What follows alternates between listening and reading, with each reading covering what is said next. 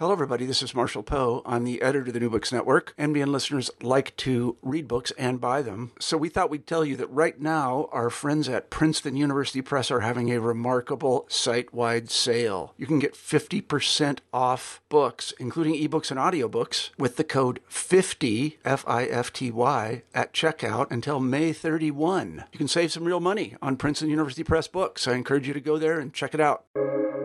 Welcome to the New Books Network.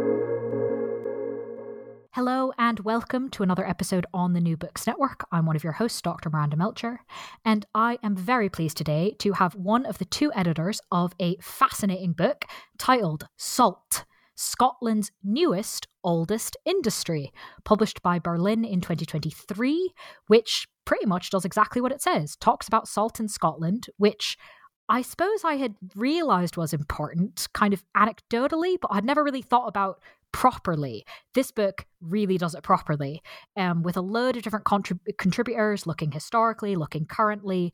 This book tells you, I think pretty much anything you would need to know about salt in Scotland. So I'm very pleased to have one of the two editors of the book. We're not able to have Dr. Joe Hambly with us, but we do have Dr. Christopher Whatley with us. Thank you so much for being here. Thank you. Before we get into all things salt and Scotland, would you mind please introducing yourself a little bit, maybe a few words about your co-editor, and explain why you decided to make this book, why do it together, what's the backstory of this volume? Okay, I'm Christopher Whatley. I'm a professor of Scottish history at the University of Dundee, although I'm now retired. But I have to say that while I no longer draw a salary, I still carry out research and publications. In fact, I'm more active now than I probably was when I was in full-time work. I'm a historian of 18th, 19th century Scotland, by and large, a whole host of topics. I won't go into them. My co-editor, Jo Hambly, is an archaeologist. She works at the University of St Andrews, and her role is really she's a coastal archaeologist. So she and her team are going around currently parts of the coast of Scotland and recording sites that are at risk. And so that's why she got into the salt industry, because all of these salt works we'll be talking about are coastal locations. And why did we get into this book? Well, that's an interesting question. I first got into salt way back when I was doing my PhD, which was on industrialisation in southwest Scotland. And one minor chapter was about the salt industry. But I became interested in salt because, no one seemed to have been very interested in it hitherto. In other words, nothing had been published. And also it was a difficult subject to research because the sources were very scarce, or seemed to be scarce. However, to cut a long story short, after I finished my PhD, I left it lie for a few years, and in 1987, I produced a small book on the Scottish salt industry, and that was it. There was some interest in it at the time, but not a great deal of interest, and maybe we could talk about aspects of that later on, because it's quite amusing in many ways. Well, I'll tell you one of the stories right now is that I gave a talk shortly after the book was published in a place called Kincardine, which is on the River Forth. And in Kincardine was a major salt producing town, if you like, and my audience that evening was 3. So there wasn't a great deal of interest in it. It was very much a solo occupation. And as I say, I left it lie for 30 years or so. But then I was invited in the in 2018, I think it was, to a talk at a conference that Jo Hambly, my co-editor, who I had never met, was organising. And the conference was called the Scottish Salt Symposium. And it was the first time ever that there had been such a thing. And Jo had got into this through her work as a coastal archaeologist, had become enthused, and was particularly involved with a local history group near Brora, which is in northeast Scotland, the Clyne Heritage Society. And she had been working with them on a lot of remains of the salt industry in that part of Scotland, and had also through that got to know other local, mainly archaeologists who were working on their localities. And I was invited to give the keynote lecture, and I thought, again, that was that, but there was a push at the end of the conference for these papers to be published. And so Joe and I took on the job of finding a publisher, finding sponsors, working with the various contributors to the conference on chapters to what has become this book. There's a lot of extra work gone into it. It's not a book of conference papers. These are very thorough pieces of research. Some of that research, including my own stuff, which has been done since the conference, really, because in my own case, my interest and enthusiasm for salt was reignited by working with this team of hugely enthusiastic local historians, traditional historians, and archaeologists. That sounds like quite an entertaining conference, really. It was. And goes some way to answering the question of sort of, with any edited volume, how did you decide on the contributors? But given, as you said, there was so much work done afterwards, is there anything further we should know about how this list of contributors was created? No, they were, well, most of them were contributors at the conference. But most of them too, all of them actually, have since the conference worked up their papers and turned them into chapters that can be read rather than conference presentations. And as you'll know, there's a bit of a difference between these two media, if you like. Yes, very much so. Given that everyone came together at a conference, but as you mentioned, right, local historians, traditional historians, archaeologists, there's a few different sort of areas, time periods, types of methods going on here. So can you briefly walk us through how the book is organized and how you decided on this? Yeah, the book is, well, the book takes us from the first written evidence we have of salt making in Scotland from the 11th century until really today, because we bring the story right up to date by having some chapters written by modern day or current producers of salt in Scotland. The book is organised in various three sections. The first is the overview sections, if you like. That's the story of salt over time. And including the archaeology of salt over time. And then we look at various regional aspects of the industry, because salt, while most salt in Scotland, it's always sea salt or salt manufactured from basically evaporating or boiling seawater. Most of the pans, because I don't know if you want me at some stage to explain how this stuff is made, but anyway, most of the industry was based around the Firth of Forth, but there's many other localities in Scotland where salt was made historically. And so we had a lot of local studies from down in the southwest of Scotland, down in Galloway, up the Clyde coast, although we didn't have as much coverage as that as we'd have liked.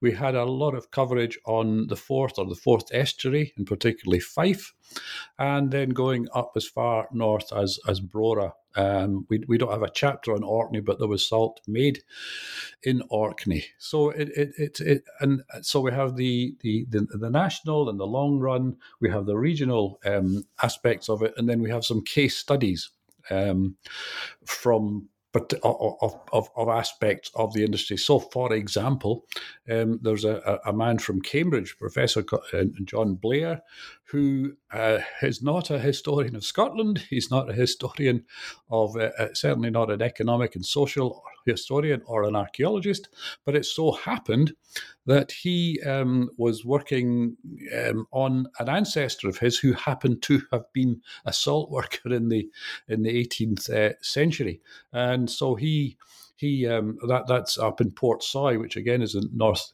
east of Scotland, and he wrote a wonderful piece, which is basically his own enthusiasm for a family member or an ancestor, but turned into a serious study of how his ancestor ended up in Port Soy making salt. Does that help? Is that Yeah, no, that gives us a great overview. And I am, in fact, about to ask you how salt is made as a way of helping us sort of start at the beginning chronologically. So can you walk us through when and where did salt making start in Scotland? And as well, when we say salt making at this early period, what do we mean? Well, basically salt in Scotland, it's not made by using the sun to evaporate it, as it might be in the Mediterranean or Biscay, but it's made by boiling seawater or heating seawater, usually in earlier times in lead pans. Relatively small, things the size of, say, a bath, and later and over time that turns into iron pans, which are larger, perhaps 18 feet long by 9 feet broad, by about 18 inches deep. So it's the salt water is taken into these pans, whatever size they are, and it is heated by peat, wood, and latterly coal. So in the 11th, 12th, 13th centuries, 14th centuries, a lot of wood was used, but there was a lot more wood in Scotland then. Peat has been used in some places, although salt making is such an energy hungry process, really, that you need vast quantities of peat in order to keep a salt pan going. I should explain that while there are variations over time and there are variations between region, for most of the period of the best period or greatest period of Scottish salt production, which is really from the 16th century through to the 19th century, most of the salt was heated in the iron pans I've talked about, and these were what happens is salt water is taken. Is preserved in reservoirs, in rock pools, really, on the seashore. It is then pumped, lifted perhaps in buckets, but later pumped high up into the salt houses, if you like, the salt pan houses, which are always on the seashore or near to the seashore. And then that water, over a period of 24 hours, because it takes a long time to make a pan of salt, it's then fed from the water which has been in the reservoir and then pumped into the pans. It then flows into the salt pans that I've described themselves, and it is slowly boiled or evaporated over a period, really 24 hours. So salt making is a long, tedious process. You cannot boil. Well, if you do boil seawater rapidly, it simply liquefies very soon thereafter. And so in order to make the sort of crystals you need, the process has to be carried out slowly. Now, there are that's how most Scottish salt was made, but in earlier times, as I say, the pans were smaller. There was a process called sleeching, whereby salt water is drawn up with sand in some parts of the country, particularly in the southwest, and there's a natural process there whereby over a period of hours or days, salt is extracted from sandy seawater. It's not a clean process, but salt making, however it was made, is not a clean process until modern times. But I'll talk about that later on. But because the seawater obviously has impurities in it, seaweed, fish, sand, other things you don't want in your salt, and that has to be cleared out of the water as it is being evaporated very slowly, as I say, in these pan houses. And the process of evaporation, as I say, is slow.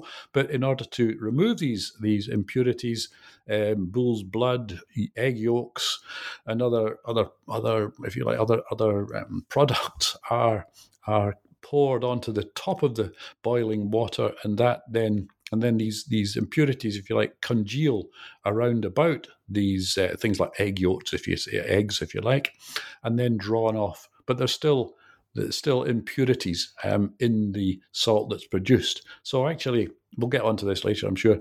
Actually, most users of salt in Scotland would have preferred to use bay salt, that is the imported salt, which is made by natural evaporation from Spain, France, and so on. But for political reasons, that didn't happen. And so the salt that was used in Scotland was not the purest of salts. Although I have to say that modern day producers of salt in Scotland use a kind of similar method, but it's very, very clean. Well, I don't know if that makes sense to you. It does, yeah, no, and I think, as you said, we will get to the modern things eventually, just to make sure we're clear, kind of when exactly are we sort of talking about these processes? Well, in the let's say from the 11th, 12th century, salt has probably been made in Scotland for longer than 1,000 years. But it's just that we don't have any written records until really the 11th, 12th centuries when you begin to see records, mainly royal records actually, because the salt industry was enormously it was a high status occupation at the time. So you had the king's salt master, if you like. But I'm straying off the point. The point is that salt was, we have records of salt being made from about the 11th, 12th centuries. We have them going back to the 11th and 12th centuries.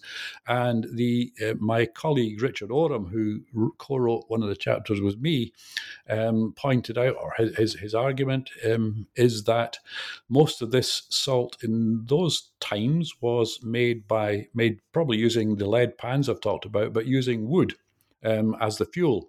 And so a salt maker would perhaps lease or have the right to woods in the vicinity of his, and it's mainly his salt pans. So that goes on till probably the 15th century, 16th century, and then we're finding that iron is the principal metal, if you like, used in the salt. In the salt industry, and it's at this time that the industry really begins to take off for a variety of reasons. So it's the bigger pans, iron plates bolted together, or welded together, which is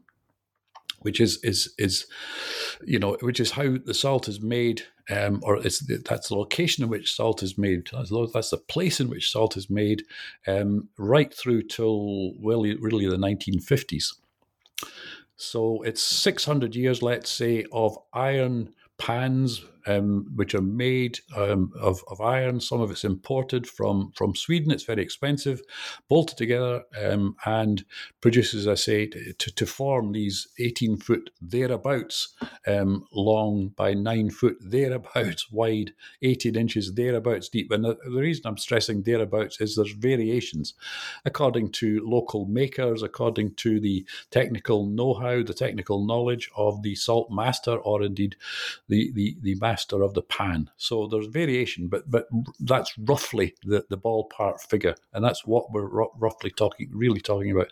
The pans are located in pan houses, which are roofed, stone built, thatch or pan tiled roofs, very steep. The working conditions inside them are pretty primitive, in the sense that there's fire underneath the pans, which has to be kept going continuously, and the pan houses themselves, or where the pan is located, which is obviously above the fire, it's dark, but it's very smoky, it's very steamy, and it's very hot and very unpleasant.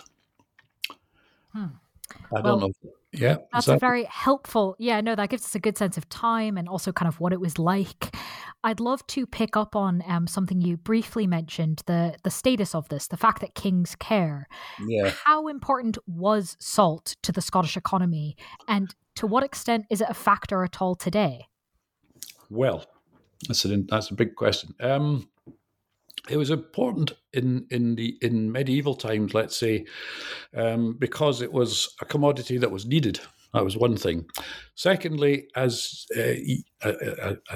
you will know, and your listeners will know, salt is we are allegedly we eat too much salt, but we need some salt as human beings, and so it's a key commodity. The reason that kings and the like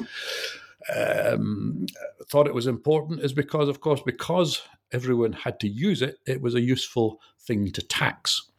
So that is one reason for its importance then, and it salt continues to be an important, hugely important commodity right through to the present time. First of all, it's in the hands of monarchs. And monarchs have the master of a salt master, if you like, and if you like, the high Hegians in Scottish society.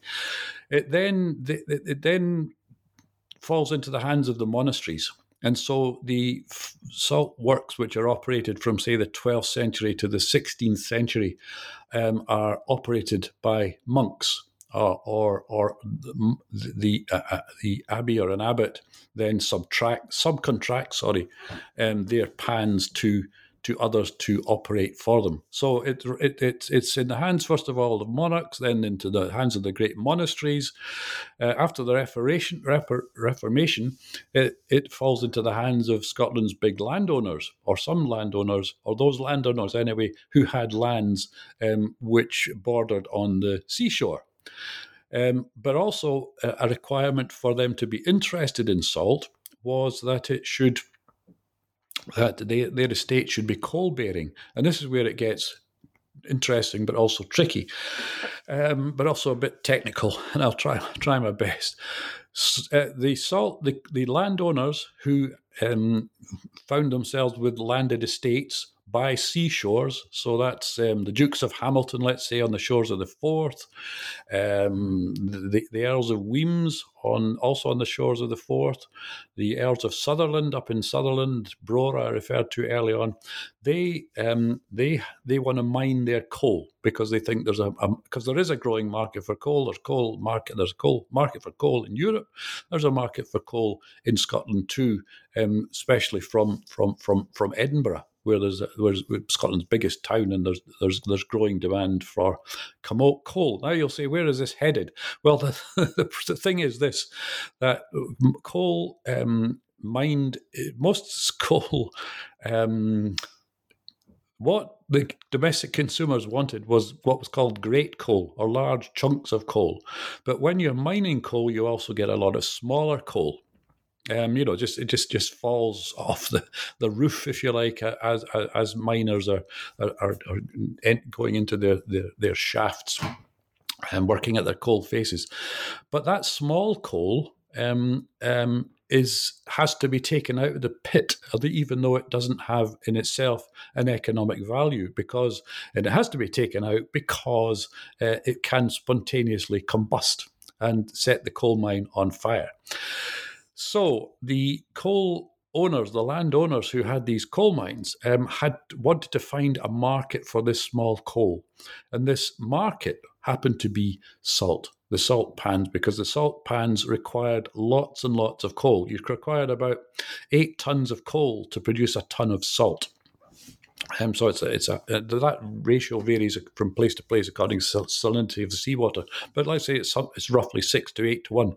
So they needed the salt making required a lot of small coal. The coal mines would have been uneconomic without a market for this small coal, because the small coal had to be cut, of course, and it had to be taken out of the pits and carried out of the pits. And all of this is labour intensive, which means there's a cost attached to it. And so a market for it was found, and that market was salt. And so in order for a landowner in Scotland, in the circumstances I've described, to make money from his coal, he needed to have a market for his small coal, and that small coal that market was salt.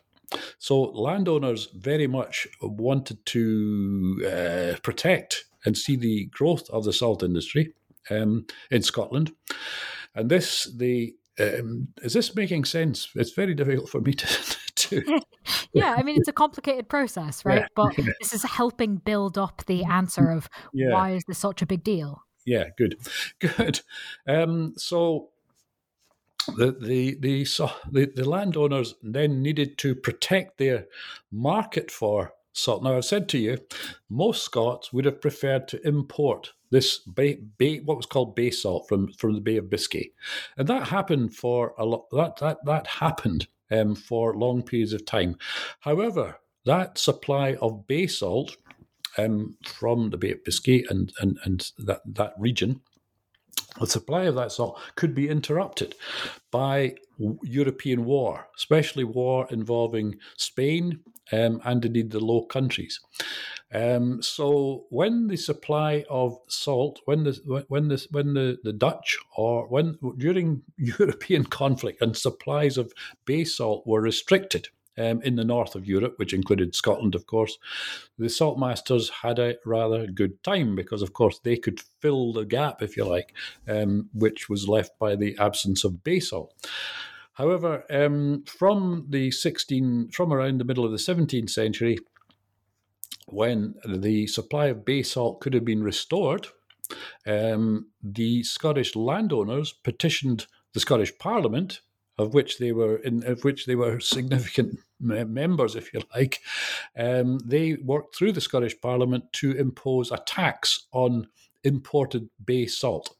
And this tax was imposed in order to protect the Scottish salt industry, to protect, to provide for them a secure market, because without that market, as I say, their coal reserves would have been they wouldn't have been profitable. They wouldn't have been economic. That changed, of course, with industrialisation, but this is before industrialisation. So the landowners of Scotland who had access to coal and access to seawater and who could make salt petitioned or worked through the Scottish Parliament to establish a tax on imported salt which protected the Scottish salt industry. And that tax was put on roughly in 1660, and it remained on until about 1825. So the Scottish salt industry, through its golden age, because this is when most salt was produced, was a protected industry. And that takes us into politics and the fascinating issue of the salt industry and the union of Scotland and England.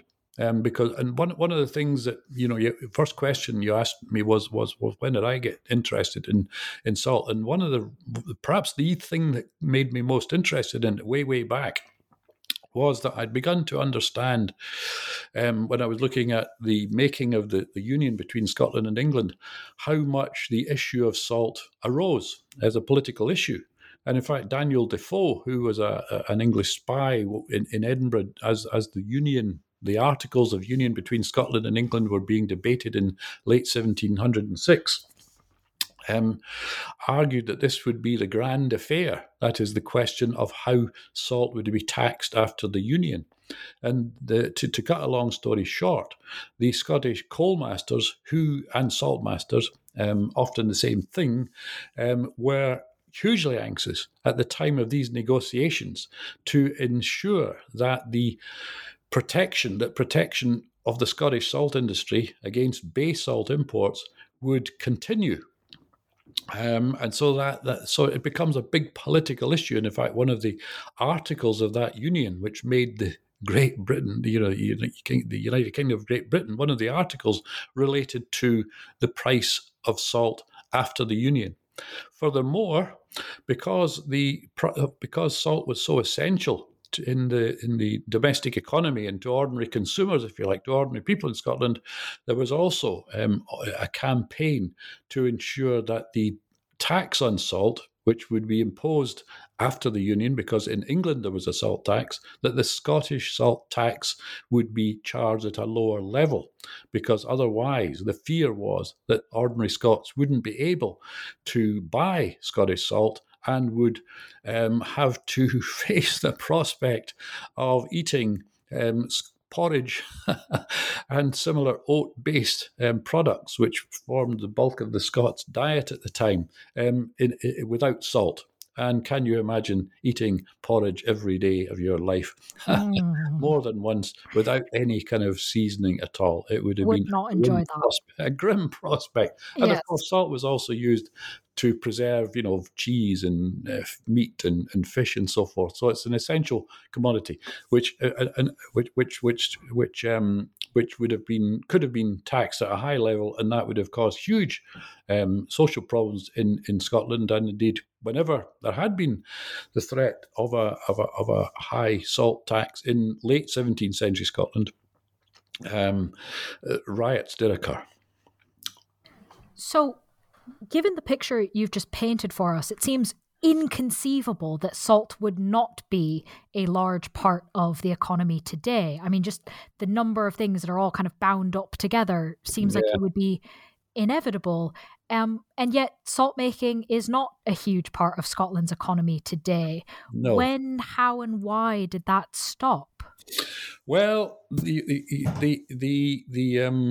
things changed in the 1670s, really, when rock salt was discovered in England, in Cheshire, and that is rock salt and salt from brine springs, which is the Nantwitches and the Droitwitches and that part of England. That salt is much more concentrated. That saline solution, if you like, is much more concentrated than seawater. And so it requires much less in the way of fuel to turn, say, brine springs or water from brine springs into consumable salt. And rock salt, I don't know. You can imagine rock salt. It doesn't require a great deal of a fuel to turn that into a usable salt. So to cut a long story short, or long and short of it is that salt, which was discovered in England in the later 17th century, is much cheaper than the Scottish variety, and while the Scots were protected to a large extent from it by these salt laws that I've talked about, which were, the roots of which were in the 1660s, and then they were confirmed at the time of the Union. While the Scottish salt was protected, in 1825, the salt duties are removed, and Scottish salt is no longer protected. And when it's no longer protected, it is no longer able to compete with English rock and brine salt. And so, since the industry did survive that blow, if you like, but on a much lower scale and in a very different fashion. So basically, from the early 19th century, Scotland's salt needs were by and large provided for by salt imported from England, which is far cheaper and indeed, in many respects, is superior.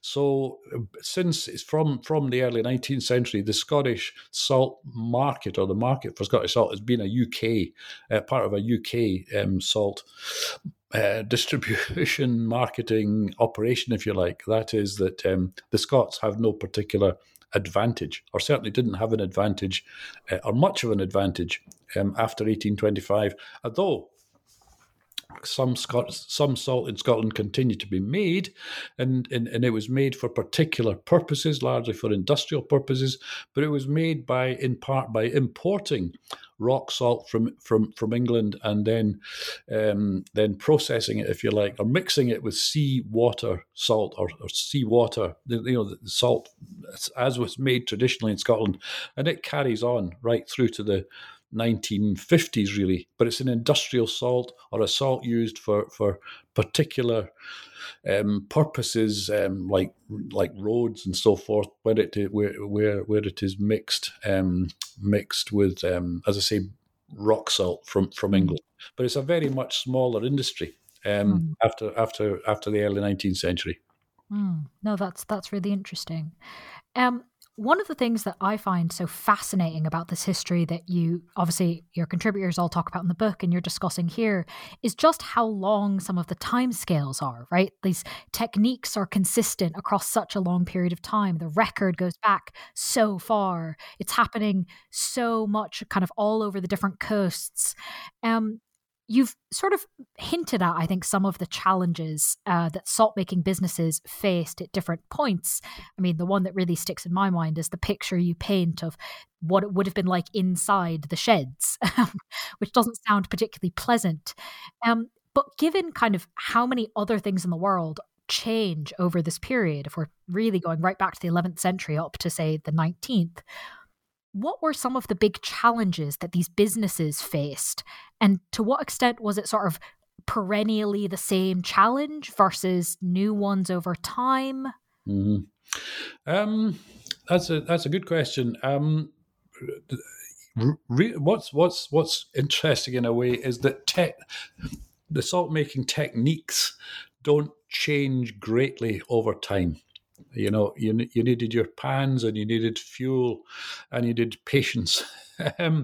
but there are within, or if I unpack that a bit, there are changes. The pans become larger. The way in which the firing takes place changes, in the sense that initially, and let's say in the 16th, 17th century, you would have sole pans, or where the fire is underneath those pans I've talked about. There is a large fire, obviously, in order to create a steady heat under the pan. But that initially that is just lies on the floor, if you like. And the coals lie on the floor and burn and heat the pan above.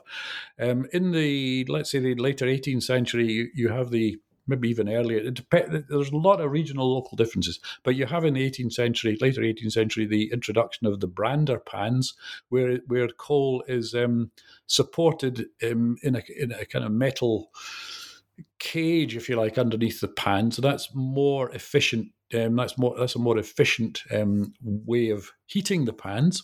So that happens. It's not very exciting change. There are, because the point I'd like to make is that these pan houses, they're called, which are located, as I say, around different parts of Scotland's coastline, aren't very close to the seashore necessarily, because they have to be near the sea water, and all sorts of challenges are faced there, which are continuous, like, for example, the sea and the wind, which are continually battering these structures. And so the pans, through all the records I've seen, and I've seen records going back to the 16th century and going right up to the 20th century, there is continual rebuilding of these buildings, actually, because they're being, hammered during bad weather.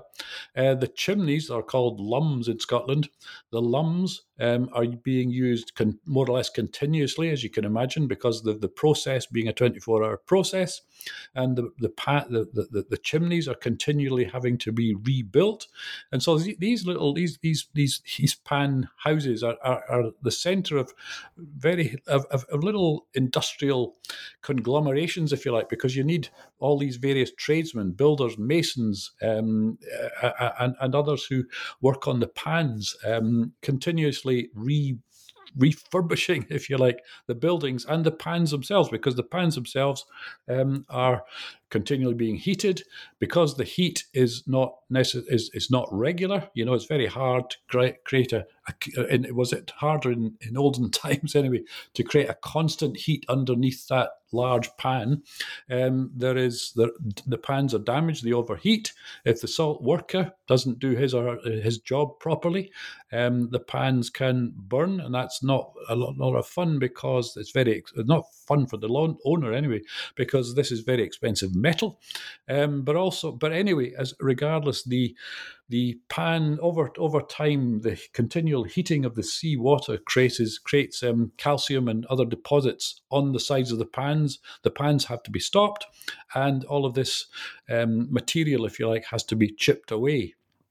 So when you can, if we take a pan, a typical Scottish salt pan from the 16th century to the 20th century, over the course of a year, it will probably be only operational for at maximum 2/3 of the time, because of the rebuilding process that has the repair and rebuilding processes that have to take place on a regular basis. So So that and those challenges remain, from earliest times, not necessarily to the present, because we'll come to the present later on, but certainly through to the 19th century, these were problems, and even in the 20th century.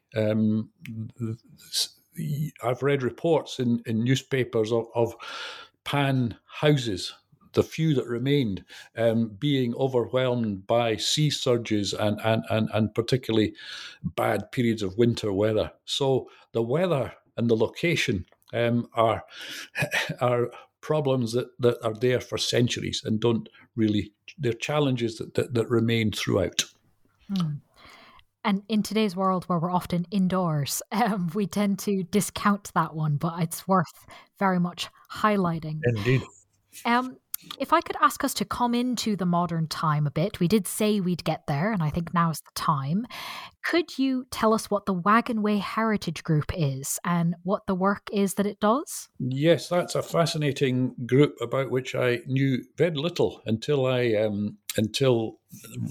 just a bit before that symposium I'm talking about. I think they contacted me because I'd written this book, and I think they thought I was dead, but they got because it'd been written so long ago and I was relatively young when I wrote it. Anyway, they invited me, if I were still alive, to go and give them a talk.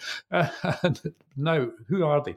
It's the 1722 Wagonway Society, and it's based in Tranent and Cockenzie. They're two two little villages close together on the southern bank of the shore of the Forth.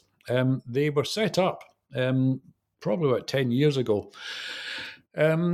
And they were given that name because in 1722, Scotland's first railway, basically, or wagonway, was opened. Or laid down and opened and became operational. And the wagonway was used to take coal from Tranent, which is a few miles inland, to Cockenzie, where there were salt pans. So basically, and indeed the coal was shipped, some coal was shipped for export as well. But basically, the wagonway was opened in 1722 to take coal to Cockenzie for a variety of purposes. It was Scotland's first wagonway, and these individuals, Ed Bethune and others, were interested in finding out what archaeological remains there were of the wagonway and the associated buildings, and this they've done wonderfully well over recent years, and so they have uncovered parts of the wagonway. They have uncovered parts of early salt pans, going back to the 17th century. Wonderful work they have been doing.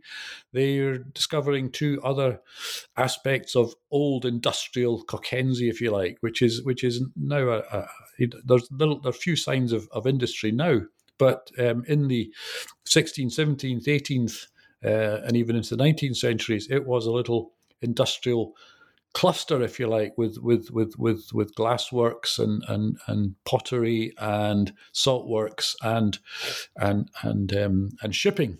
So the 1722 Wagonway Society is a remarkably active and successful local group, which I, take my hat off to, because they've done some. None of them, I think, are very. I don't think any of them are trained historians, but if they are, I've done them a disservice. But certainly, they are by and large local people who are committed to their community, its history and heritage, and they've put it on the map, so to speak, because they've constructed a little museum there where you can see remains of glassworks and pottery and some salt work, and indeed, most important of all, this wagonway. Brilliant. Thank you for highlighting their work to us. If we go then from the past to linking the past and the present, if we think firmly in the present, what does salt making look like today?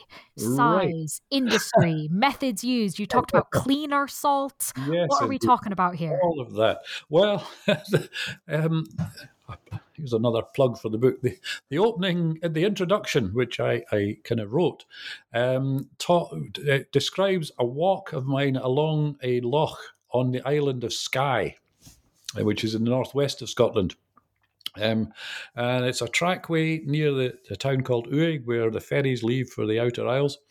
And you walk along this road, not expecting to find much. You see an old castle in the distance, but there on the right-hand side, if we're walking south, you see 4 polytunnels by the seashore.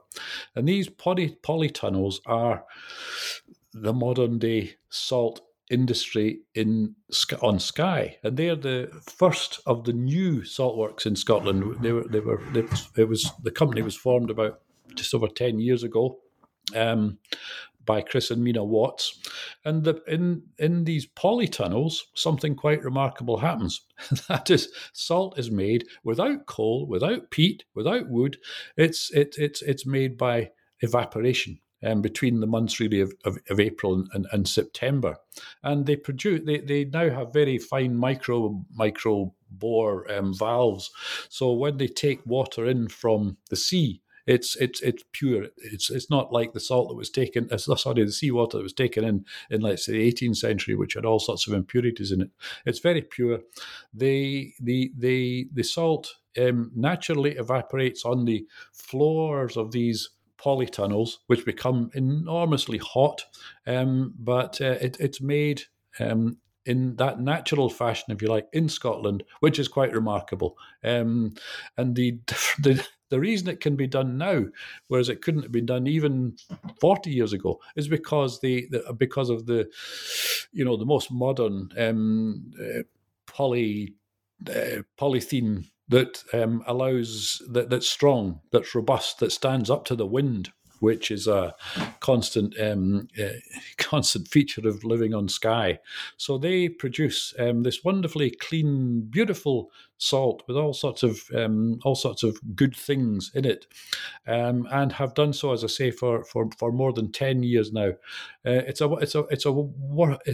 they're selling it obviously commercially. It's high end salt. It's a lot more expensive than your typical domestic salt.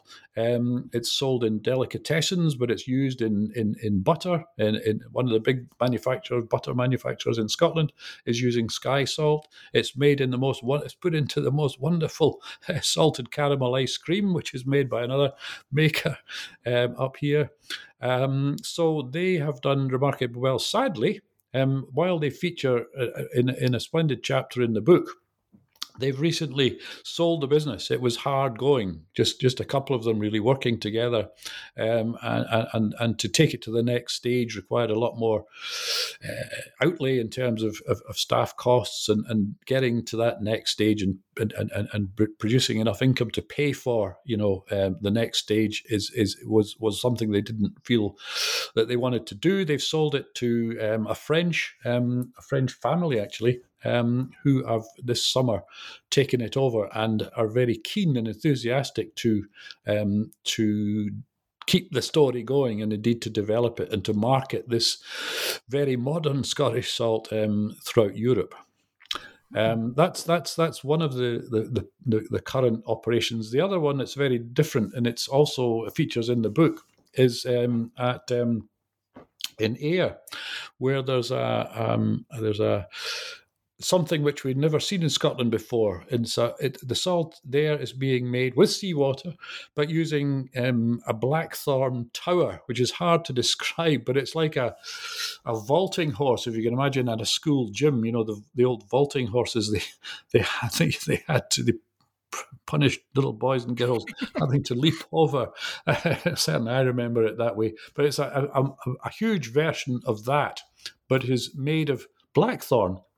And seawater is allowed to run down the outside or through, these blackthorns in this kind of triangular kind of apparatus. And over time, wonderful salt too, is made there, but by that manner, and it's never been used in Scotland before. It was a sort of method that was used in Poland and Germany, and indeed the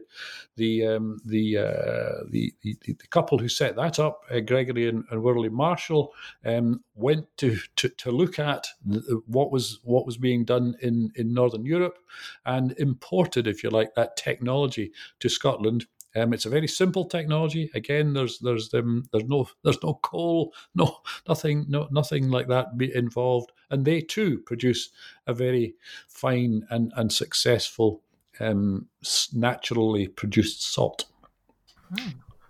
Two fascinating examples. Thank you for taking us through them. Things perhaps for people to look out for. And in exactly that vein, things to look out for, I have a penultimate question, perhaps my final one on salt. Throughout the book, it came up in a number of places that given your answer before about the importance of salt, this is perhaps not surprising to listeners who've gotten this far, but salt has made quite an impact on place names in Scotland throughout history, many of which people may not be familiar, may not realise that's where they've come from. So, for anyone who is curious about looking at a map of Scotland and its place names, what sorts of names might they see that actually have something to do with salt?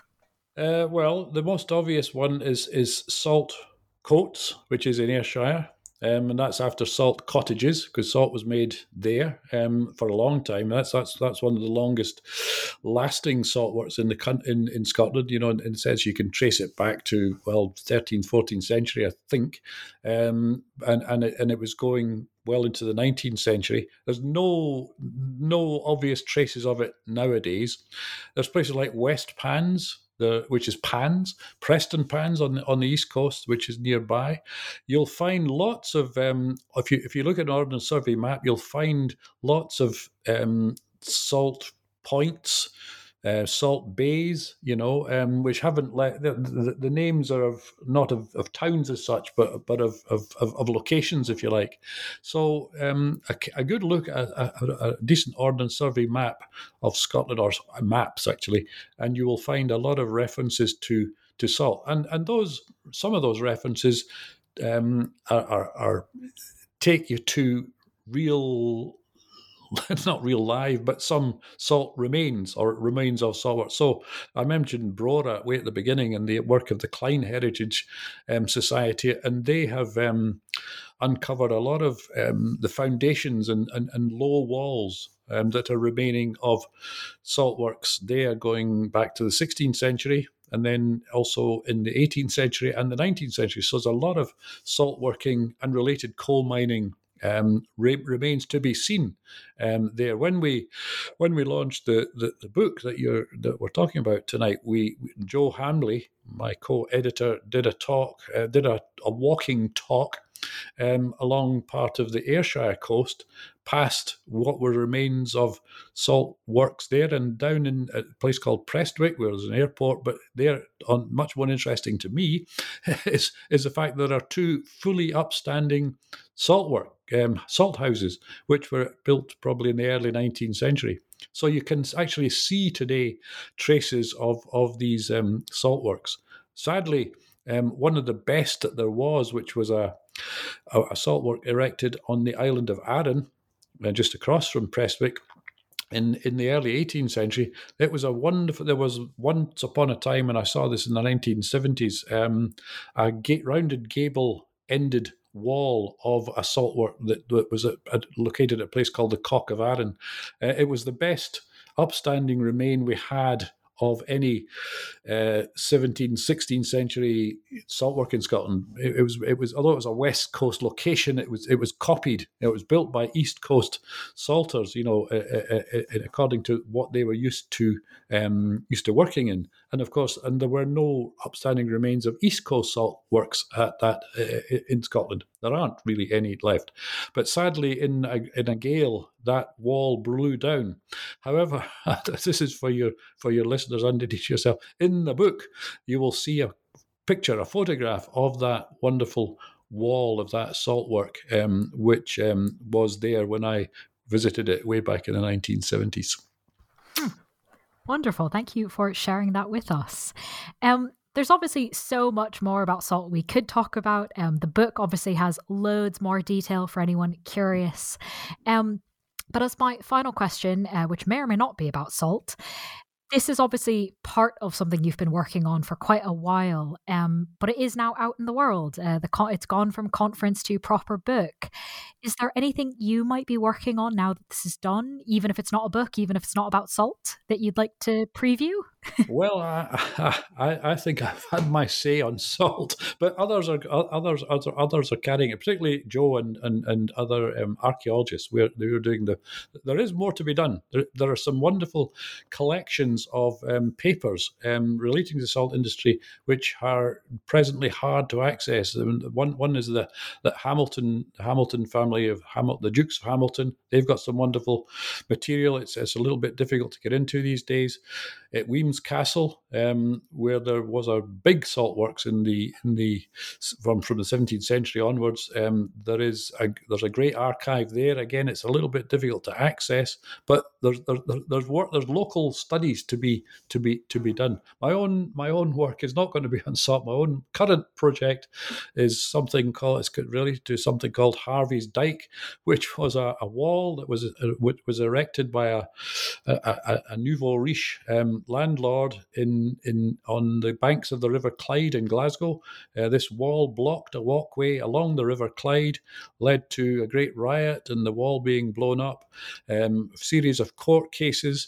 A wonderful story of a people's victory, if you like, because over time the people who wanted to walk along the banks of the River Clyde, who wanted to fight for the liberty of the banks of the Clyde, won their case in the House of Lords, which was of enormous importance in Scotland in terms of re-establishing rights of way for ordinary people of walking along long-established walkways and pathways. So that's my current project. Very intriguing. Best of luck with that. Yeah. While you are investigating, of course, listeners can read the book we've been discussing, again titled Salt, Scotland's Newest, Oldest Industry, published by Birlinn in 2023. Chris, thank you so much for being with us on the podcast. Thank you. It's been a pleasure.